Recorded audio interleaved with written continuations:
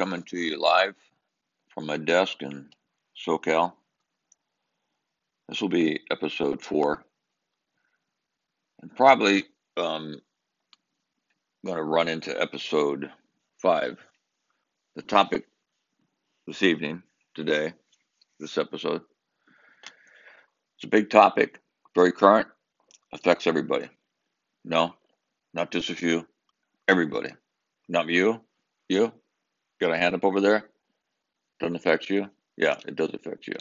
Affects you, your children, your brother, your sister, your mom. What am I talking about? We're talking about diseases, infections. Stated before in the previous podcast, I have 30 years experience as a physician treating sick people and well people. And the current rage is the coronavirus. We'll get to that later because the numbers keep changing, who you read, when you read. But I want to give you an overview of just what happens in immunizations. Immunizations happen when people are cognizant of the disease processes that are affecting their loved ones. So back when I grew up in the 60s, 50s, 60s, 70s, we saw mumps. I had mumps. If you're a woman, your ovaries swell up. If you're a man, your testicles swell up. Your parotid glands swell up. You come in looking like a chipmunk with your ears pointed to the sky, your earlobes pointed to the sky, and your parotid glands, and you got a high fever. That's mumps. I also had measles, but I didn't have it as a child. I had it when I was just out of residency after spending 3 years in pre-med, 4 years my bachelor's, 4 years in medical school, 1 year internship, 3 years residency. I was out in practice and doing my thing. And I had a patient, came in with a high fever. I took my otoscope flashlight, tongue blade. I looked in for Koplik spots, which is a telltale sign of measles. It's on the lower second molar. And bingo, he had it. And then he coughed. I remember saying to him, "You have measles, and I've had an immunization against measles." 14 days later, I was in the ICU. Had 107 temperature. I was in a coma for 2.5 weeks. And getting back to the spiritual aspects of my travel through this galaxy, I was laying on a bed of ice, naked. These are nurses that I worked with. And I was in and out of consciousness, but mostly unconscious. They called my wife. They told her to come down. I had a girl having her 5th birthday party. My sons were 14, 9, 10, 5. And they said, "You better come down now. You're not going to make it through the night." My wife went down. She came to my bedside. All the normal questions. Can't we get him a helicopter out of here to a bigger center? Can't we? If we move him, he'll die. I had broken out in a rash from the top of my head to the tips of my toes. It was a desquamation type of rash, meaning it's red, scaly, and your skin comes off. Looks like someone dipped you in a deep fry. I contracted a secondary pneumonia, a pleural effusion, and I was dying because someone didn't get immunized. Some parent somewhere decided that they're going to read a totally flawed book that came out around 1998 and listen to the previous 16 years before 1982 when WRC-TV in Washington said the DPT, diphtheria, pertussis, and tetanus, would cause brain damage and seizures and delayed mental development with no evidence, no science, no science. That caused a huge drop in people getting the DPT. Then we had another drop in the MMR when it was linked to autism. So now we have the DPT and the MMR, measles, mumps, rubella. So in my case, I lay on that ice. Certainly wasn't thinking about anybody that didn't get a vaccine. I was hanging between life and death, and then my wife started yelling at me. She said, "Get back here. Don't leave me." She's crying. And at that time, believe it or not, I wasn't in my body, and I wasn't in pain. I didn't have hot or cold, but I was above my body. I could see my body. I could see the ice. I could see the nurse. I could see my wife. And she's down there yelling at me. And I'm in a location above. How far, I don't know. A feeling of complete peace. I didn't feel like I had to make any decisions. I didn't feel like I was in control. And those aren't even good words to describe what I felt. Totally at peace, totally awake, totally conscious. I did not lose consciousness in that state. I saw her yelling, crying, and without my wanting to go back, considering my children, none of that. Whatever powers took me out, put me back in. Then I felt the ice and the heat and the 107 temperature. And you said, you can't have 107 temperature. Well, you're right. And survive, you're probably right. That's probably why I was leaving. It took me 10 years after I recuperated, another 3 weeks in the hospital. I lost 35 pounds. My daughter couldn't look at me. I was gaunt. She was so scared of me. She saw me in the hospital with tubes and wires and putting wires in my chest and drawing fluid out from the pleural effusion, putting wires into my heart to monitor. And these are all my colleagues. These are all the doctors I know and have worked with for the first 2 years out of residency. It took me 10 years driving southbound on the 15 freeway. I can always tell you where I was at night when my wife and I are in the car. And I said to her, "How did you know?" "How did I know what?" She had no idea what I was talking about. I said, "How did you know that terrible night you came to the hospital that I was leaving you? Were you crying out?" "Yes." "What were you saying?" "I was telling you not to leave. I had 3 children. Don't leave me with your children. I begged you. I begged you. I begged you." I said, "But how did you know I was leaving you?" And she says, "I could feel you leaving." Remember we talked before about the spirit and the body, and the body runs when the spirit is in it, and the body can't run when there's no spirit in it. So my body, physical body, was dying,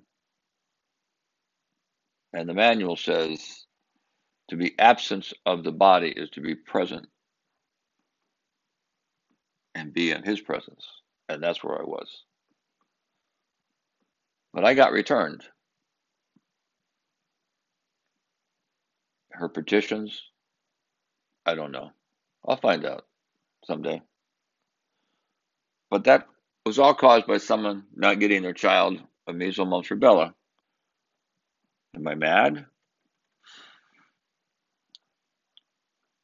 It was a very grueling recovery and sickness. Why didn't I have immunity? Because whoever gave me my MMR shot when I was a kid either didn't do it right, didn't mix it right, it was outdated, or they didn't give it to me at all but marked it down. Sometimes your body won't make immunities to it. So, what do we mean about immunities and immunity levels and antibody levels? Very simple.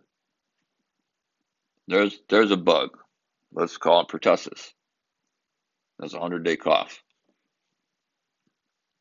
It's a bad cough, bad sickness.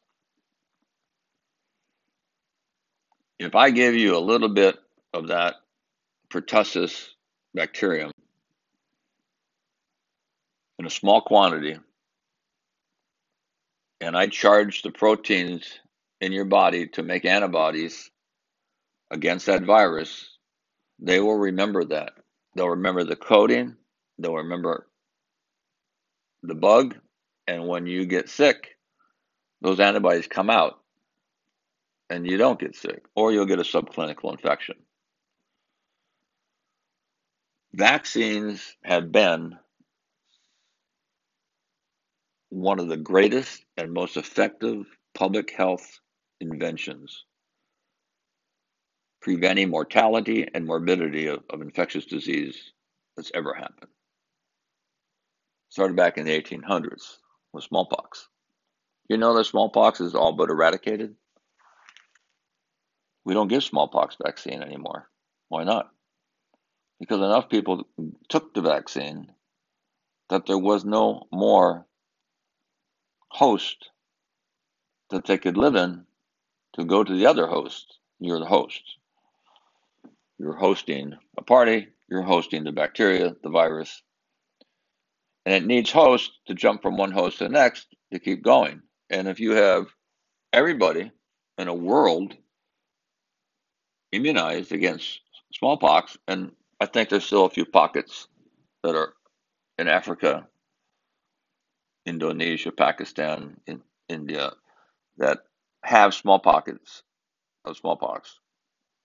That's a double. It's a double double. But in percentage wise, it's eradicated. We don't give smallpox vaccine. It's gone.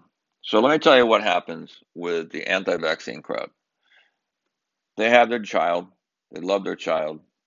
They hear all this stuff. They go on the internet, which makes it worse because people can print anything. Anybody can print anything, even doctors.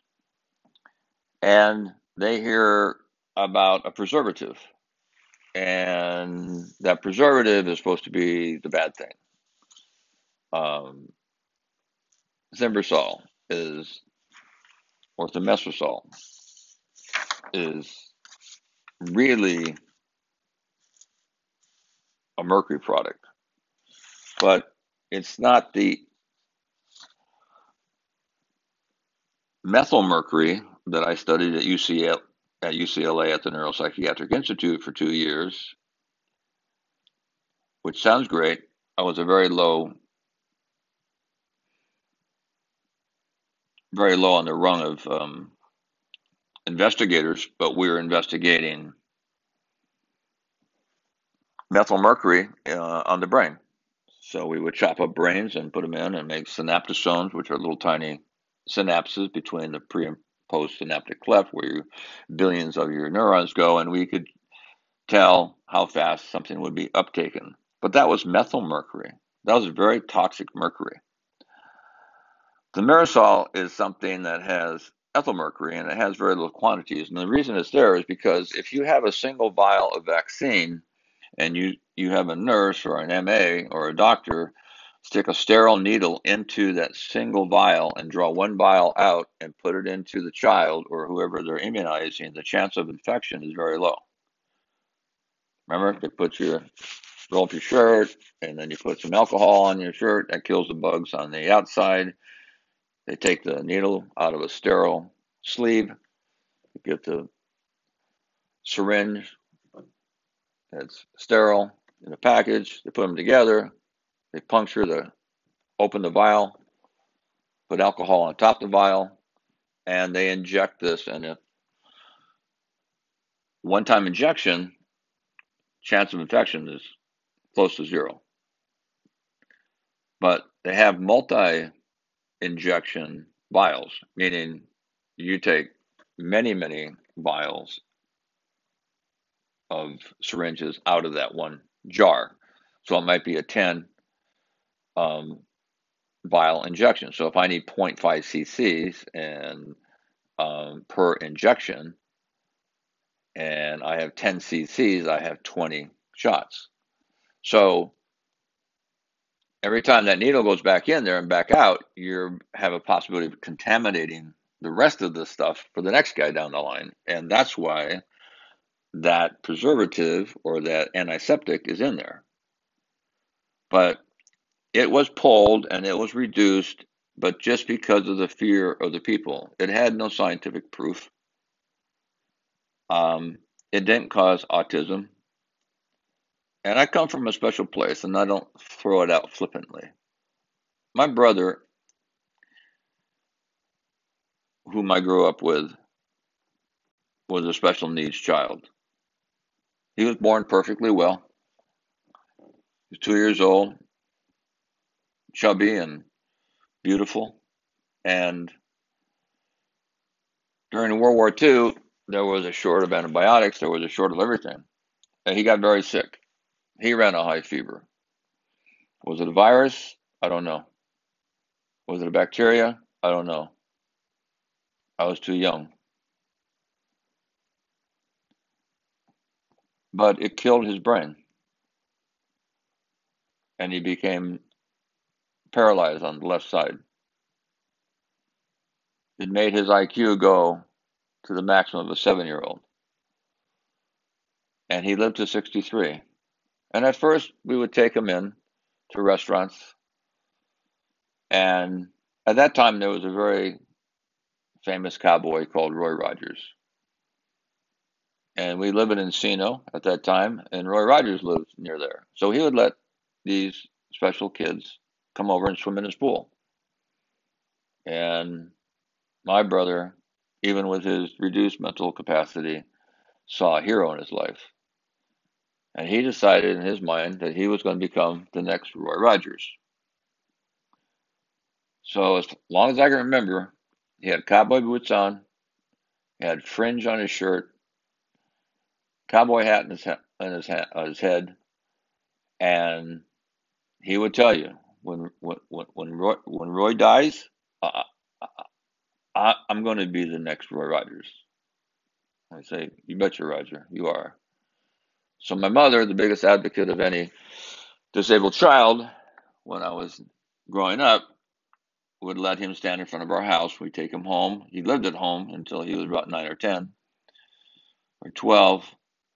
Then he went to an institution, which is a cruel, ugly, jail-like place up in Pomona, California, called Lanterman now. But she would let him stand outside. Now remember, he had epilepsy. He had retardation. His whole left side didn't work, so he walked with a limp and a brace. And the neighbor kids would come down and say, "There's a monster in front of Dave's house." And I'd run home crying, run in the door, ashamed, yell at my mom, "What are you doing letting Roger outside?" She goes, "Why can't he go outside?" "Well, the kids are making fun of him." "Well, so what?" Nor let's deal with it. Grow up there. So the last time, and we do this all the time, my mother would say, "Let's take Roger. Where do you want to go, Roger?" "I want to a house of pancakes." "Okay." So I'm hoping, is there a drive-through? Can we stay in the car this time? Is there a drive-through, Mom? Can we just all stay in the car? No. We all walk in, Roger's in the lead, and my dad, my mom, my sister, and me. And he's got his cowboy shirt on. He has fallen on his face so many times from seizures, tonic-clonic, terrible seizures. So many sutures that his face is disfigured. So here, all these fine church-going people on Sunday are in House of Pancakes, having their pancakes, and in walks this crew with this cowboy dude that's not right. Doesn't look right, doesn't walk right, doesn't talk right. Get him out. We don't want him here. Those are all the eyeballs looking at me and my mom. And at that time, and these are things I can't say that I wouldn't on the air or on a podcast, but that was a turning point for me. And I got angry inside. And I go, that's my brother you're looking at. Big turning point in my life. Instead of being ashamed of him, I loved him. And I loved him all the way till he's 63, until he passed away. Vaccines are something that have touched my life twice. And although I'm passionate, I'm not ideological about it. I'm not dogmatic about it. And as soon as I calm down, I'm going to run you through the natural courses of a vaccine. Vaccine course, and I'm reading from a chart, and I want to give credit for the chart by a doctor named Robert Chan. And it's really weird, but I did train a Dr. Chan, and it was the same guy. It probably could be because this guy was very, very smart. He looked at the history of vaccinations, and what we call VPDs are vaccine preventable diseases. So what you have in a population is you have a disease. How many that are 35 or younger know of anybody that died of polio, measles, meningitis, pertussis, diphtheria, tetanus? Anybody? Probably not. But in my life, I saw a lot. I had mumps, I had chickenpox, I had measles when I was 37 years old, almost killed me. My wife had chickenpox at 15. I worked at USC County Hospital Pediatrics. We'd have babies come in, blue babies all the time. They were septic, they had meningitis from either bacteria or virus. Sometimes it was meningococcal meningitis, and they would die right in front of us. When you're respirating a 6-month-old or a 4-month-old or a 2-month-old baby with meningitis, and that is going to their brain and their bloodstream, they're toxic, they turn blue, and they die in front of you. It's a horrible, horrible experience. And you're powerless to do anything. Some of the meningitis was caused by what used to be thought a virus. It's called Haemophilus influenza type B, or Hib. And Hib, I think it was discovered in the 1800s or late or early 1900s. And it wasn't until 1933 that we figured out that it's not a virus. And they were treating it all wrong. And it was a bacteria. So when I started practice, there was no Hib vaccine. I saw earaches in kids, in pediatric population, 3 times a day, every day, all the time. Some chronic. My own children had it. Chronic. They put them on suppression therapy. They put them on more antibiotics. When the Hib vaccine came out, and we started giving it to kids at 2, 4, 6 years of age, and they got their 4 doses of Hib, I have not seen a child earache, or don't see them, probably one every 4 months. when I was seeing 3 a day. It works. Meningitis is down from Hib, because Hib does cause meningitis, and it causes ear infection. And the ear goes to the mastoid process. That's a little bump behind your ear, and the mastoid process goes up into the brain. You have brain abscess, and then you have encephalitis and meningitis. So vaccines work. Are there side effects? Yeah, there's side effects. And the side effects are, swelling. You can feel lousy, and you have to remember, when a drug company tests a vaccine or a drug, they give it to 100 people. All 100 people, different walks of life, different times. And whatever their experience is, they got the shot and they saw aliens. Okay, you got to put it down. You got to put down possible. I'm being a little facetious, but not much. May see aliens. You're listening to drug companies when they tell you about, yeah, you could have tuberculosis, meningitis, you could be dizzy, diarrhea. I mean, who'd ever take it, right?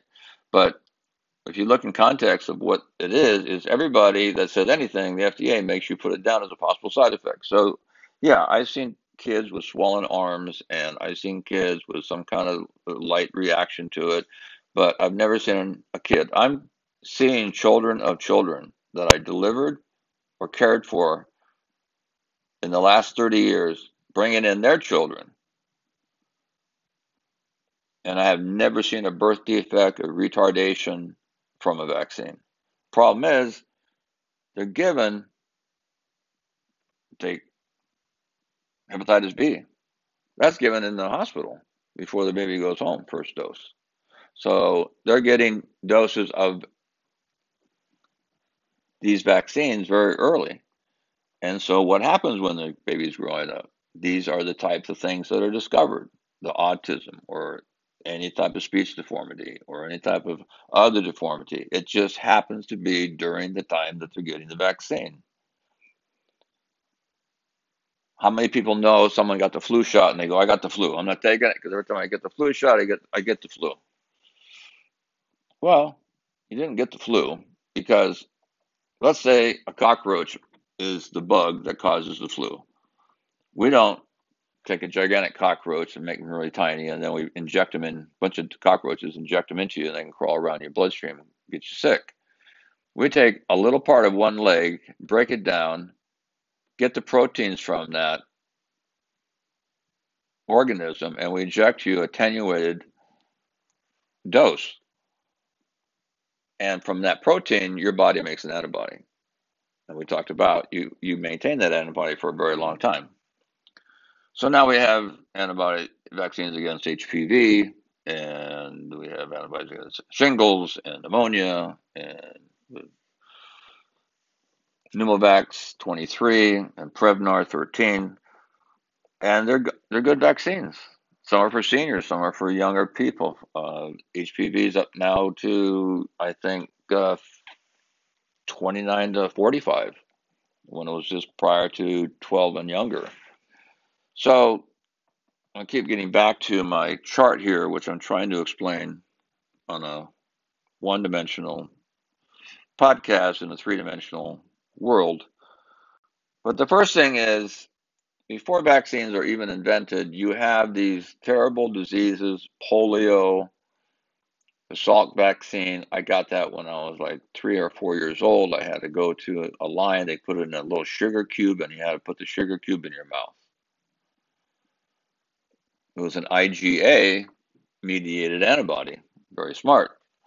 They weren't dumb. They just had to go through the GI tract. So polio was affecting thousands and thousands of Americans all over the world. There's still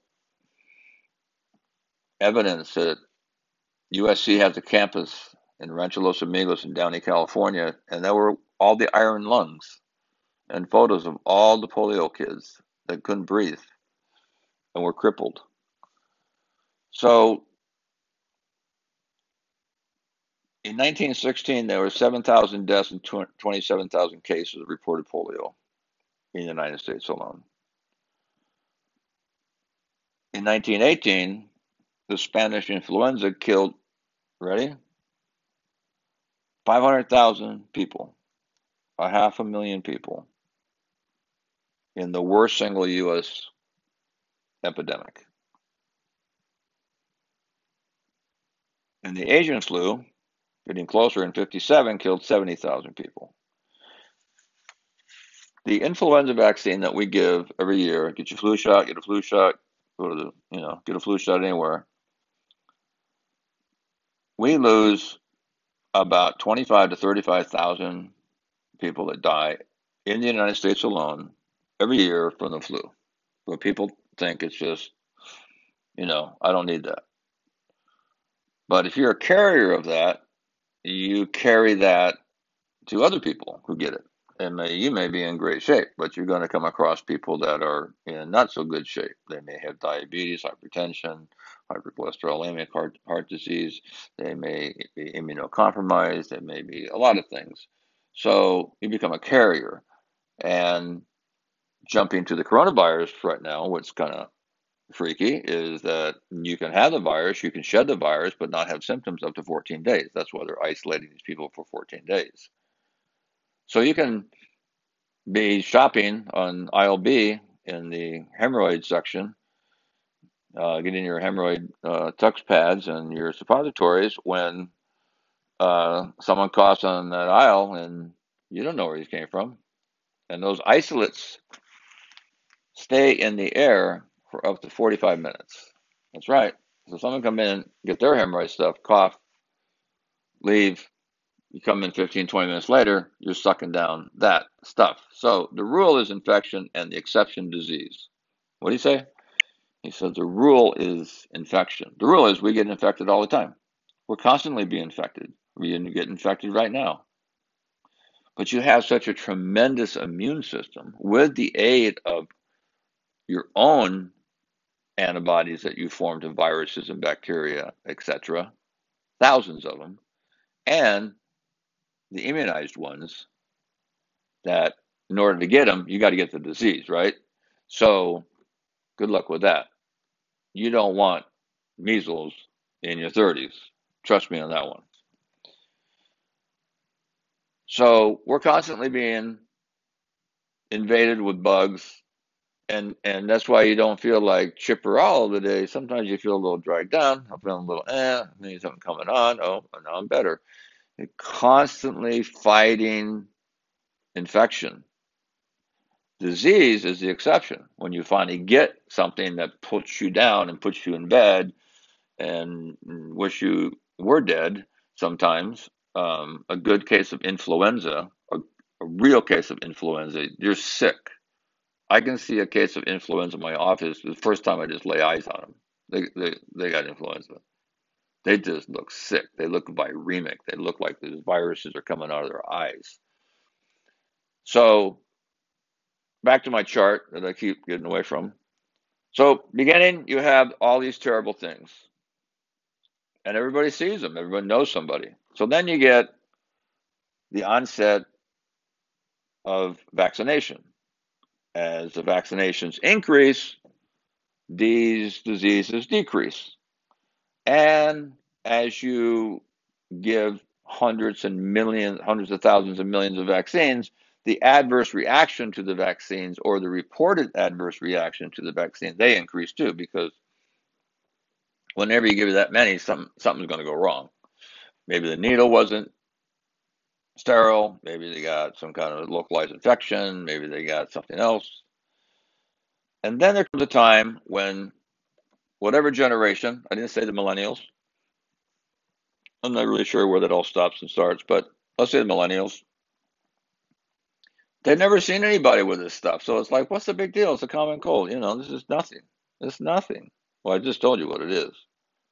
You haven't seen it. You haven't been touched. And no one in your family, your friends, or in your group have been touched or died from this disease, these vaccine preventable diseases. So you go on the internet and you get either some snake oil sold to you by somebody trying to sell a book that says, well, you don't want to give all those immunizations. They've got this in it. And then the attack on the MMR, that it was going to cause autism. And that was published in Lancet, which is a pretty good peer review book. That was 1998. And that caused a big uproar. So we already had 1982, the TB, WRC, TB in Washington, D.C., um, call it immunization roulette, something like that. And they say, don't get the DPT because pertussis. Well, this didn't happen in D.C., it happened across the United States. And the country hit biggest by this, for whatever reason, was Great Britain. They had thousands of cases of pertussis. They couldn't get rid of it. They lost 14 young kids that died of pertussis, and thousands were infected because they stopped immunizing.